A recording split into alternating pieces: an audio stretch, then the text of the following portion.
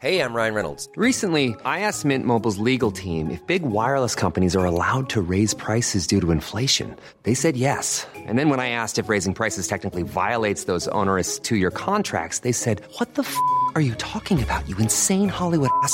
So to recap, we're cutting the price of Mint Unlimited from $30 a month to just $15 a month. Give it a try at mintmobile.com/switch. $45 up front for 3 months plus taxes and fees. Promo rate for new customers for limited time. Unlimited more than 40 gigabytes per month. Slows full terms at mintmobile.com.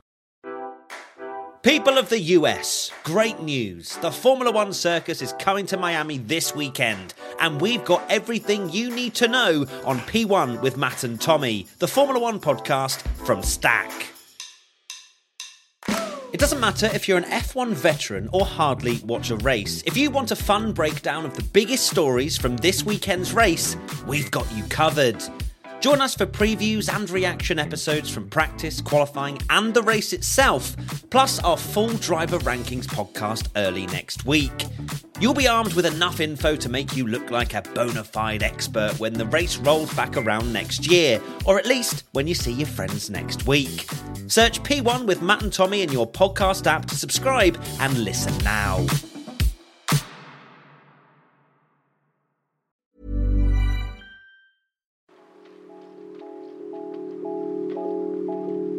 The season is winding down. What will you remember most about it? Without the backdrop of fans providing football's soundtrack, its colour and meaning, taking it beyond just a scoreline, it's not goals or games that particularly stand out as defining. This was a campaign of action, of change, of fan empowerment, of players finding their voices and using it in the strongest of ways. On the pitch, statements against racism have now become commonplace. Leeds and Manchester United, the latest to take a knee this afternoon. But much of the abuse... He's a hero on the pitch and one of Manchester United's highest earning players. But Marcus Rashford hasn't forgotten his roots. He has raised £20 million to supply meals to families in what he calls the pandemic of food poverty. As explored in the previous episode of Between the Lines, the Super League waving the briefest of hellos before crashing and burning in 48 hours is the distinguishing mark of the season. How the game progresses will largely be shaped by it, and this podcast, which has painted the big off-pitch stories over the past year, will walk through the way forward by revisiting major themes from past episodes. Will there finally be a solution for the rampant abuse on social media? Former Arsenal striker Thierry Henry was the first to walk away from social media last month, citing the toxic levels of abuse. Will football implement what the experts have been pushing for in terms of head injury protocols? Football needs to get real, it needs to wake up, it needs to get serious. Not next year, not next month, not next week, now. What will happen with football policing given the air of protest now permeating the game? Some protesters soon decided to go further, and ultimately onto the pitch itself. The place of stirring feats of football occupied. On Tackling the Trolls, back in September, we discussed abuse on social media in depth and why the platforms were reactive rather than proactive. A recent 4-day boycott from players, clubs, and stakeholders across football has led to a significant development, which Matt Hemsworth talks us through. Matt, the last time we spoke regarding social media abuse, we said that the only way to move the dial would be through legislation, because you have to sort of hold the social media companies responsible and hurt them where it matters most, which would be financially. We've got the online safety bill, which was mentioned in the Queen's speech, which is being put forward to Parliament. Do you think that would help?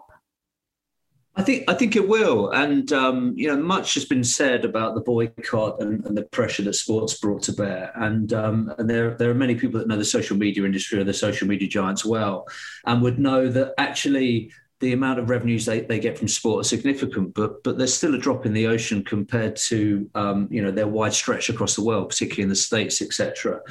So where the pressure has come to bear, I think, has been on our own government. Football is our national game, and that's been at the forefront of the campaigning. And people have been campaigning for a long, long time. Some really great and brave voices within the game of football, and we always think of Marcus Rashford as probably had the best pandemic out of everybody, but some real pressure on the government. The pressure that's come to bear has started to see some tangible results now. And, if social media companies want to make profit in certain jurisdictions, they're going to have to abide by the laws in those jurisdictions. And they're just sort of staying the right side of the line on that so far as they possibly can. And I think the online safety bill is going to increase the pressure on that. And one thing that I've always been keen on is for social media to be regulated in some way. Television, newspapers are regulated for good or for bad, and social media companies haven't been. So when we let our teenagers go on these platforms, we know that, use the analogy I use when I talk to young groups of football players, there hasn't been a grown-up that's checked everything. But when we let our kids go on Netflix, we know there's been a grown-up that's checked everything. They know that something's appropriate for 15 or over 12 or over parental guidance. That's not happening on TikTok, Instagram, Twitter, and everything else. Now, part of the plan with the online safety bill would be to fine companies up to £18 million or 10% of their annual global turnover, whichever is higher. Now, that's a significant amount of money if you're found to be in breach of having the proper protection measures in place and takedown measures. But is it going to be any easier for these social media giants to monitor their platforms, or do you think the financial threat actually forces them to be more proactive? I think it goes beyond the financial threat, actually. I mean, this is about 18 million to you and I. That sounds like a huge amount of money, but in the grand scheme of the turnover of these companies, it's probably not a huge amount. But what happens, imagine Twitter or Facebook receive a top-level fine. That top-level fine will be reserved for companies that are taking no real action at all, or the most egregious breaches of the regulations, whatever they end up being. The reputational impact on Facebook or Twitter of being hit with an £18 million fine is huge. When we think about the Information Commissioner's Office putting huge fines on companies for data breaches or security lapses, it's not so much the fine that hits them hard, it's the reputational impact. And this is why campaigning is important, because Facebook and Twitter respond when they feel as though they need to respond to protect their reputation. We see the statements that they put out in response to the social media boycott and everything else involved. They do that. Maybe I'm being cynical, but they do that not necessarily because they genuinely do want to take action over it, but because they need to protect their reputation, which ultimately protects their bottom line. You mentioned the boycott there, and that's actually put pressure on the government to get this legislation closer to over the line. It's been something like 6 years in the making. But the way football came together, and not just individual players, but the associations, the clubs, news organizations, pretty much everyone involved in the sport took a collective stand, and quite a lengthy one. A lot of people were asking, well, did it really do anything? There's still abuse around, the social media companies didn't react in any way, but what it did actually do, and Oliver Dowden spoke about it in saying that it has really hit home how much this legislation is needed. I think that's absolutely right. I don't think we should underestimate the influence that football has in this country. It's a national game. And I think back actually to the 1980s when black footballers were, I guess, almost encouraged not to speak out, to just get on. It's something you have to deal with, etc. It's a really unfortunate part of our past, I think, that, because we are now in a situation where football, I think, has the ability to do lots of good, and football players have the ability to do lots of good. These young working class boys are being hurt. They're being paid huge amounts because of their talent, and they are huge public figures. And I referred to Marcus Rashford before. I have so much respect for him and his team and everything that they've done. And I think football has been hugely influential on our government. And it may well be that Twitter and Instagram, Facebook would not be prepared to listen or wouldn't feel pressured at home in their offices in California. But at Downing Street, more people are interested in, who's going to win the Premier League than voting in elections, which is a sad truth, of course, but it is a truth. So therefore, the influence on football is absolutely vast. So I think football, or people within football, a lot of people within football, particularly the players, can be commended for the stance they've taken. You work as well with a lot of female footballers, and on another one of the Between the Lines episode, we did touch on being a female in this environment and the added abuse that courts. You have dealt with many differing sorts of cases with female footballers. How do you see that moving forward? Would this bill help them as well? Or do you think that the abuse that women in and around the game suffer somewhat goes under the radar because they don't have the same profile as their male counterparts, especially the ones that play for the bigger clubs? Because like you say, the social media companies really care about reputational damage. So when Paul Pogba, for example, is tweeting that he suffered abuse, it's very different to if a player from Stockport County has suffered abuse or if a female footballer has. Wow, it's such an interesting question, and there's so much you could dive into it on. I think there's a lot of education that needs to happen within society. As you know, my colleague Lee Nicol is a football player in the Championship with Crystal Palace, and I have taken a lot of time with Lee to see some of the abuse that she receives, some of which I've actually seen today in a meeting with Lee. And some of the abuse is absolutely sickening, and it is very gender specific, very sexualized, and it goes centuries beyond social media, of course. The way that men have treated women throughout the centuries. I think social media has given an outlet to those kind of aggressive sexualized men that they're out there. And unfortunately, they are a minority, but unfortunately, they're a significant minority. Does it go under the radar? Yes, I think it does. But I think we've got a lot of very, very impressive women, yourself included, Bianca Westwood, and all the other women that spoke on your particular episode where you spoke about this level of abuse. And, there are a lot of people speaking out and being heard. And that noise is growing. And I think of things like the protests in relation to Sarah Everard. There were people who were suggesting, well, these women shouldn't have gathered during the middle of the pandemic and they shouldn't have been putting pressure on the police, etc. Well, I kind of look back at the suffragettes. Think of Emily Davison jumping in front of a horse. Well, people at the time, no doubt, she shouldn't have done that, and it was hugely dangerous. But look at the influence that comes from that. So actually, in a strange kind of way, I guess what I'm getting at is that social media can actually be a positive change, because all these women that are speaking out, they've got a platform. It's not just public figures like you with a podcast. It's normal members of the public, normal women who can speak out on social media and say enough is enough, because women were being abused long before social media. So I think there are some glimmers of hope there. And it's specific relation to women's sport. It's something I feel passionate about, working alongside a women's football player. But we really want to get the message out to some of those brilliantly talented girls and women that play professional sport that now their time is coming. Women's sport is starting to get the focus it deserves. They are a long way from getting the money that they deserve, but they're getting closer to it. And I think this year is a crucial time for them to start realizing that they are going to have the level of profile or similar level of profile of some of their male counterparts. And what will come with that is they'll continue to get misogynistic and sexualized abuse or homophobic abuse.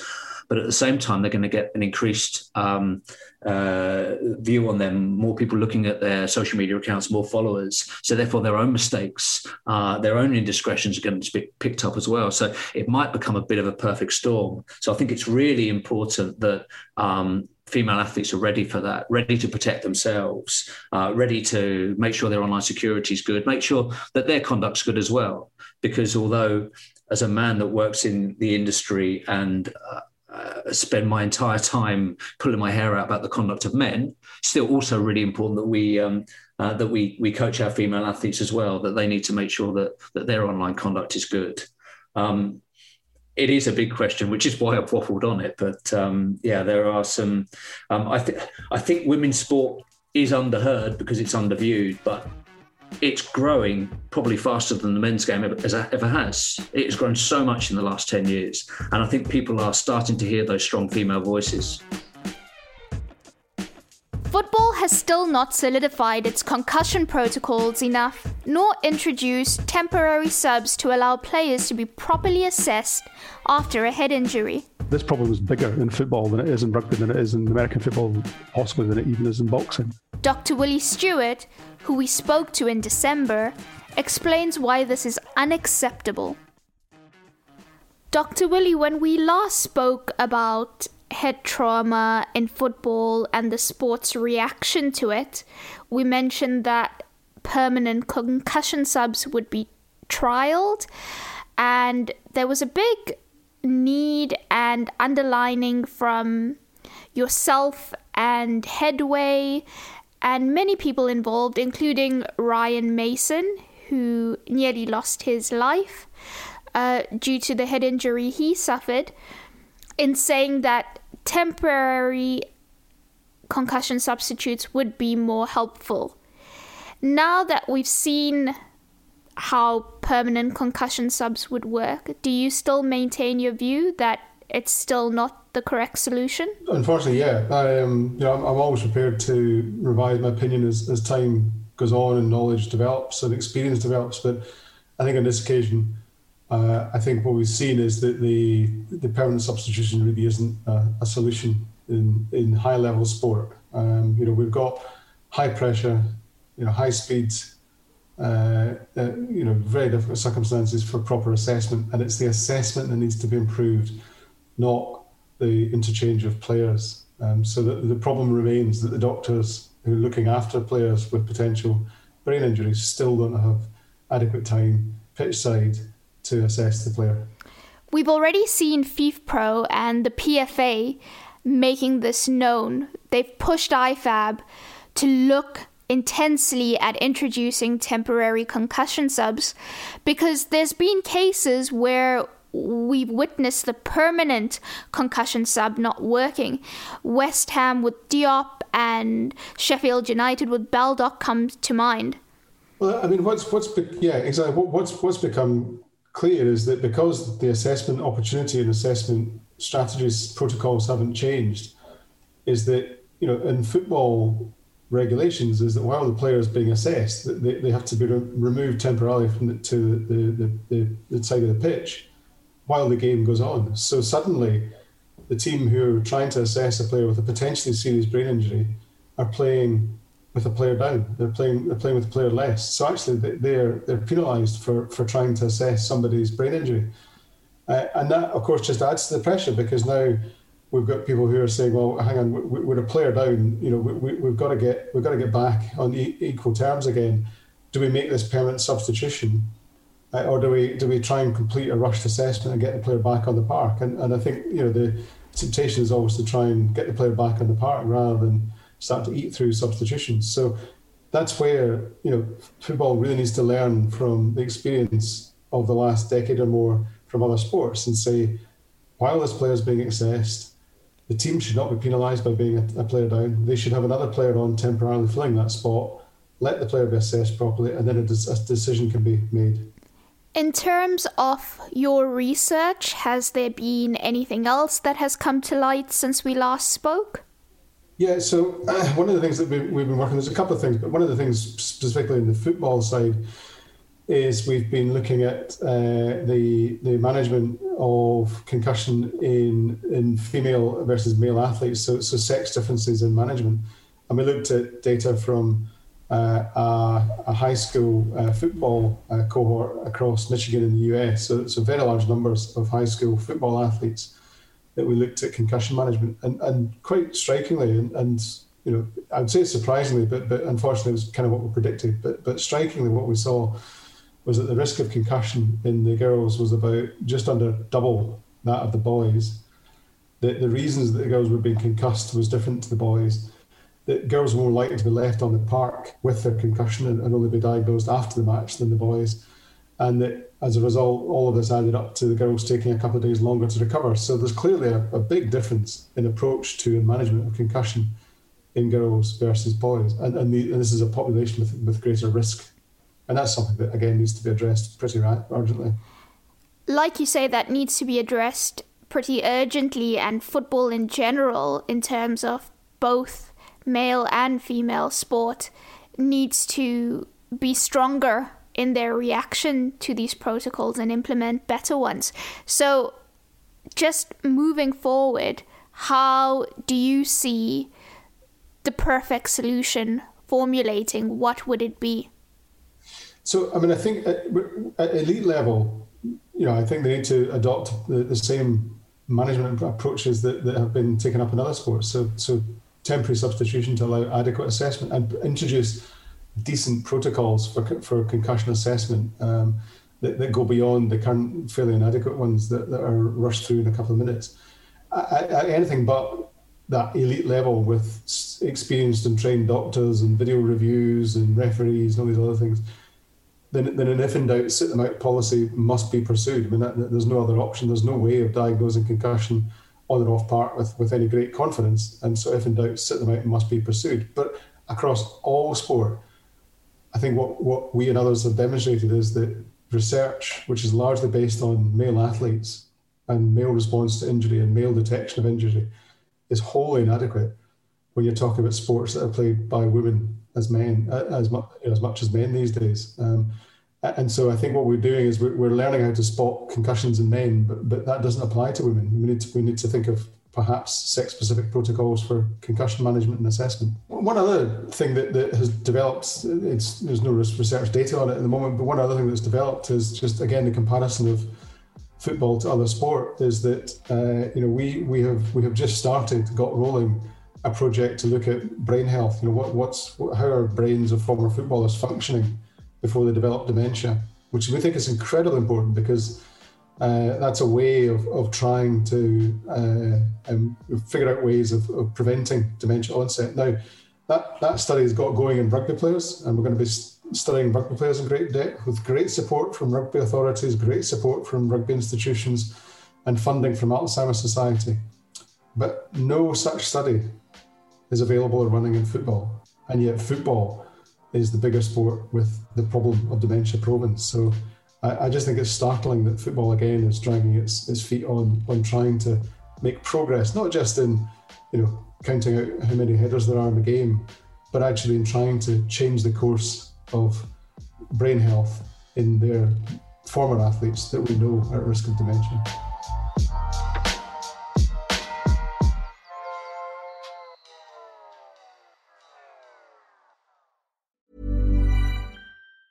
Hey, I'm Ryan Reynolds. Recently, I asked Mint Mobile's legal team if big wireless companies are allowed to raise prices due to inflation. They said yes. And then when I asked if raising prices technically violates those onerous 2-year contracts, they said, "What the f*** are you talking about, you insane Hollywood ass?" So to recap, we're cutting the price of Mint Unlimited from $30 a month to just $15 a month. Give it a try at mintmobile.com/switch. $45 up front for 3 months plus taxes and fees. Promo rate for new customers for limited time. Unlimited more than 40 gigabytes per month. Slows full terms at mintmobile.com. Hey, it's Danny Pellegrino from Everything Iconic. Ready to upgrade your style game without blowing your budget? Check out Quince. They've got all the good stuff, shirts and polos, activewear, and fine leather goods, all at 50 to 80% less than other high-end brands. And the best part? They're all about safe, ethical, and responsible manufacturing. Get that luxury vibe without the luxury price tag. Hit up quince.com/upgrade for free shipping and 365-day returns on your next order. That's quince.com/upgrade. Many of us have those stubborn pounds that seem impossible to lose, no matter how good we eat or how hard we work out. My solution is PlushCare. PlushCare is a leading telehealth provider with doctors who are there for you day and night to partner with you in your weight loss journey. They can prescribe FDA-approved weight loss medications like Wegovy and Zepbound for those who qualify. Plus, they accept most insurance plans. To get started, visit plushcare.com/weightloss. That's plushcare.com/weightloss. People of the US, great news. The Formula One circus is coming to Miami this weekend, and we've got everything you need to know on P1 with Matt and Tommy, the Formula One podcast from Stack. It doesn't matter if you're an F1 veteran or hardly watch a race. If you want a fun breakdown of the biggest stories from this weekend's race, we've got you covered. Join us for previews and reaction episodes from practice, qualifying and the race itself, plus our full driver rankings podcast early next week. You'll be armed with enough info to make you look like a bona fide expert when the race rolls back around next year, or at least when you see your friends next week. Search P1 with Matt and Tommy in your podcast app to subscribe and listen now.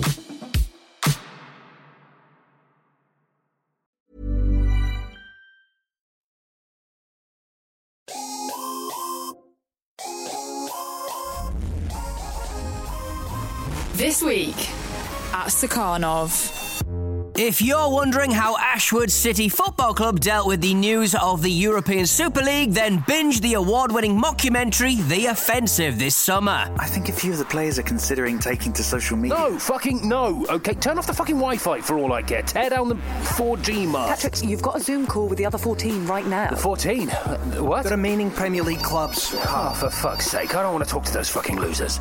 Or if you'd rather get stuck into a comedy film podcast, why not check out Clash of the Titles, the podcast where two films with something in common go head-to-head to decide which one is better. Their latest episode saw Red Heat up against Tango and Cash. In both films, I think someone says, "Where did you learn to drive like that?" Which no one ever says in real life. Oh, I had lessons. But a nice callback. And how's your nan of ours, mate, are you? How many times did you take to pass? You passed first time, what about your written test? All that and a whole lot more at Stakhanov.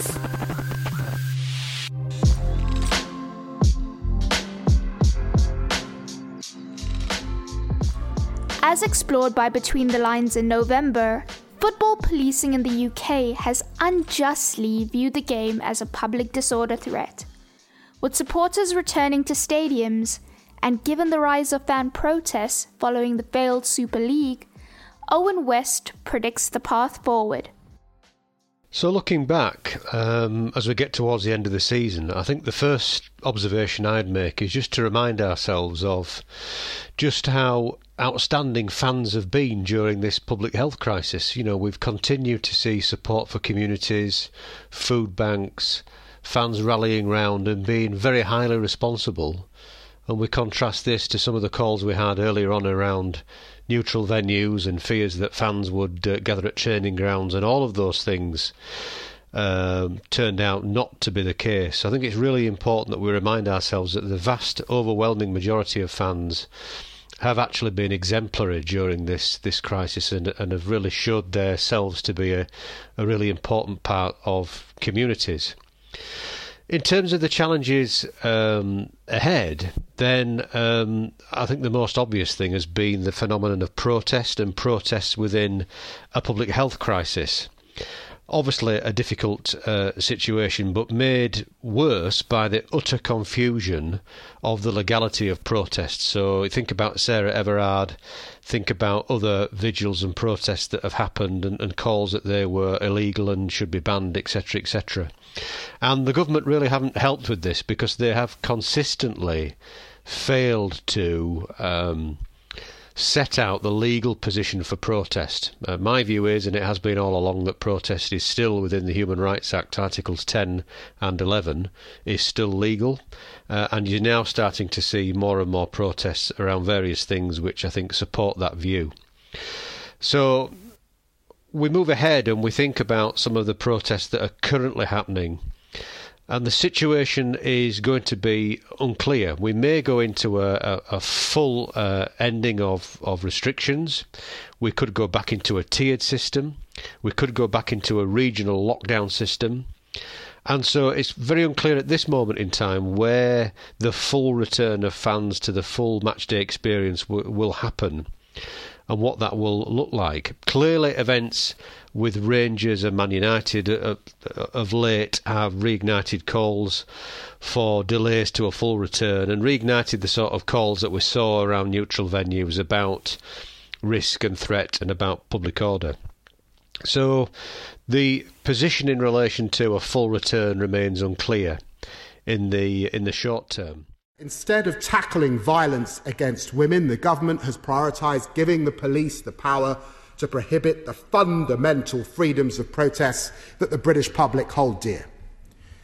And by giving the police this discretion to use these powers some of the time, the protests we've seen from Manchester United fans against the Glazers' ownership in particular is under threat from legislation. I think what's really troubling for me in the short and medium term is the bill that's currently making its way through Parliament, which is the Police Crime Sentencing and Courts Bill, a huge piece of legislation, but there is some parts in there that really concern me regarding protest, and I've written and spoken about this elsewhere, as have a number of people. What that bill does in relation to protest is it will significantly restrict protest. It will mean that protests can no longer be disruptive, can no longer be noisy. There are some really subjective calls in there for the police to make about what is disruptive, what is excessively noisy. There's things in there about whether or not a protest or an activity causes people serious unease in the area. There's things in that bill as well which means that big business and commercial entities can also have a role in deciding whether or not a protest can go ahead. And these at the moment are focused around the use of Article 10, Article 11. They're focused around protests and around demonstrations. But as I mentioned with Rangers, as I mentioned with Man United, and as we get into this whole European Super League debate, then there is beginning to be a bit of a grey area between what the fans are doing and whether or not that constitutes a protest or not. So fans need to think carefully about their role in activism around European Super League, around concerns about owners and that sort of thing, because this is going to start to touch into that Police Crime Sentencing and Courts Bill. Amanda Jacks from Fair Cop has written about this recently and talked about some of the implications that might be seen for fans that want to have a big mass walk up to the ground, or that are out there chanting, making a noise, making themselves seen and heard. Well, the new legislation might well mean that falls within the ambit of it being too disruptive, too noisy, and making people feel too uneasy in the local area. Similarly with big businesses and commercial enterprises. So if there is fan activity near a company headquarters and that company headquarters takes the view that fans are being disruptive to traffic or to their organisation, then they can legitimately make a claim to the police to say that activity is causing them disruption, and then there'll be an expectation on the police to do something about it. So really serious restrictions on people's democratic rights and freedoms, in my view, and the glaring potential to increase, not decrease, the potential for conflict between the police and for protesters and potentially for fans, because if we get to a situation where we have this sort of tone and temperature around protests, then we can reasonably expect to see that tone and temperature in relation to fans. Because let's be honest and frank about it, the biggest mass gathering of people every Saturday in the football season is obviously football fans. It's not protesters. So I can see us getting into a position where government are potentially going to look to push to the police to use some of these powers on a match day to disrupt the activity of fans, and fans need to take that on board very seriously, because this is a piece of legislation that is going to massively restrict what fan culture can and can't do. And for me, that's a real worry once we get past the pandemic period and the longer term sort of future of policing and security issues around grounds and with fan groups.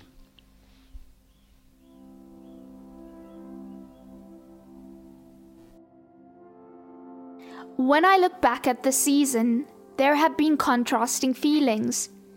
Detachment at the emptiness of football without its colour and noise, without our shared experiences and the emotional bonds that elevate it just beyond the sport.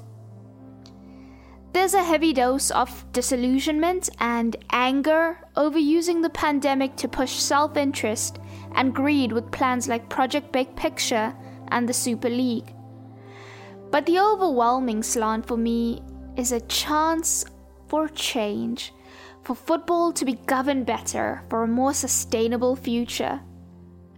The advent of player and fan empowerment has been a welcome watch, and also a driving force behind these shifting sands, behind the sense that we don't just have to accept things as they are and betray the soul of the sport we love. For years, a fan-led review into football by the government was just words in a manifesto. Now, it is reality. There is a push for an independent regulator, and we have to ask ourselves what role the FA serves in the modern climate. We're seeing legislation come into play that will help reduce the toxicity on social media platforms. Temporary concussion subs will have to become the norm. There is so much to do, but there is also so much to look forward to, because it feels as though football has finally been wise to a wake-up call.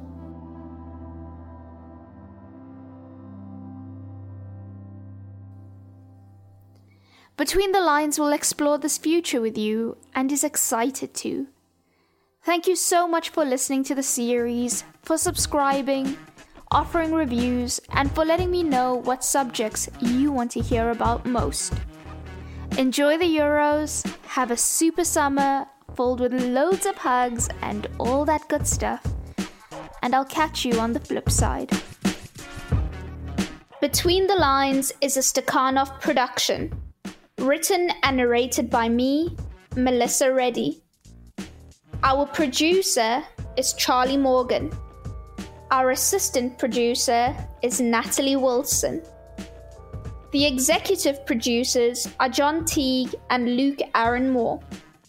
Sound design and mixing is by Tom Wally. All music comes courtesy of Epidemic Sound. Thanks for listening. Tune in next time.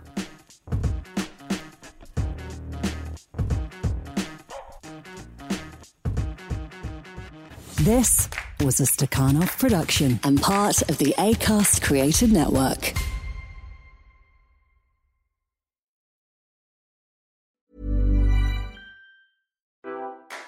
People of the US, great news. The Formula One circus is coming to Miami this weekend, and we've got everything you need to know on P1 with Matt and Tommy, the Formula One podcast from Stack. It doesn't matter if you're an F1 veteran or hardly watch a race. If you want a fun breakdown of the biggest stories from this weekend's race, we've got you covered. Join us for previews and reaction episodes from practice, qualifying and the race itself, plus our full driver rankings podcast early next week. You'll be armed with enough info to make you look like a bona fide expert when the race rolls back around next year, or at least when you see your friends next week. Search P1 with Matt and Tommy in your podcast app to subscribe and listen now.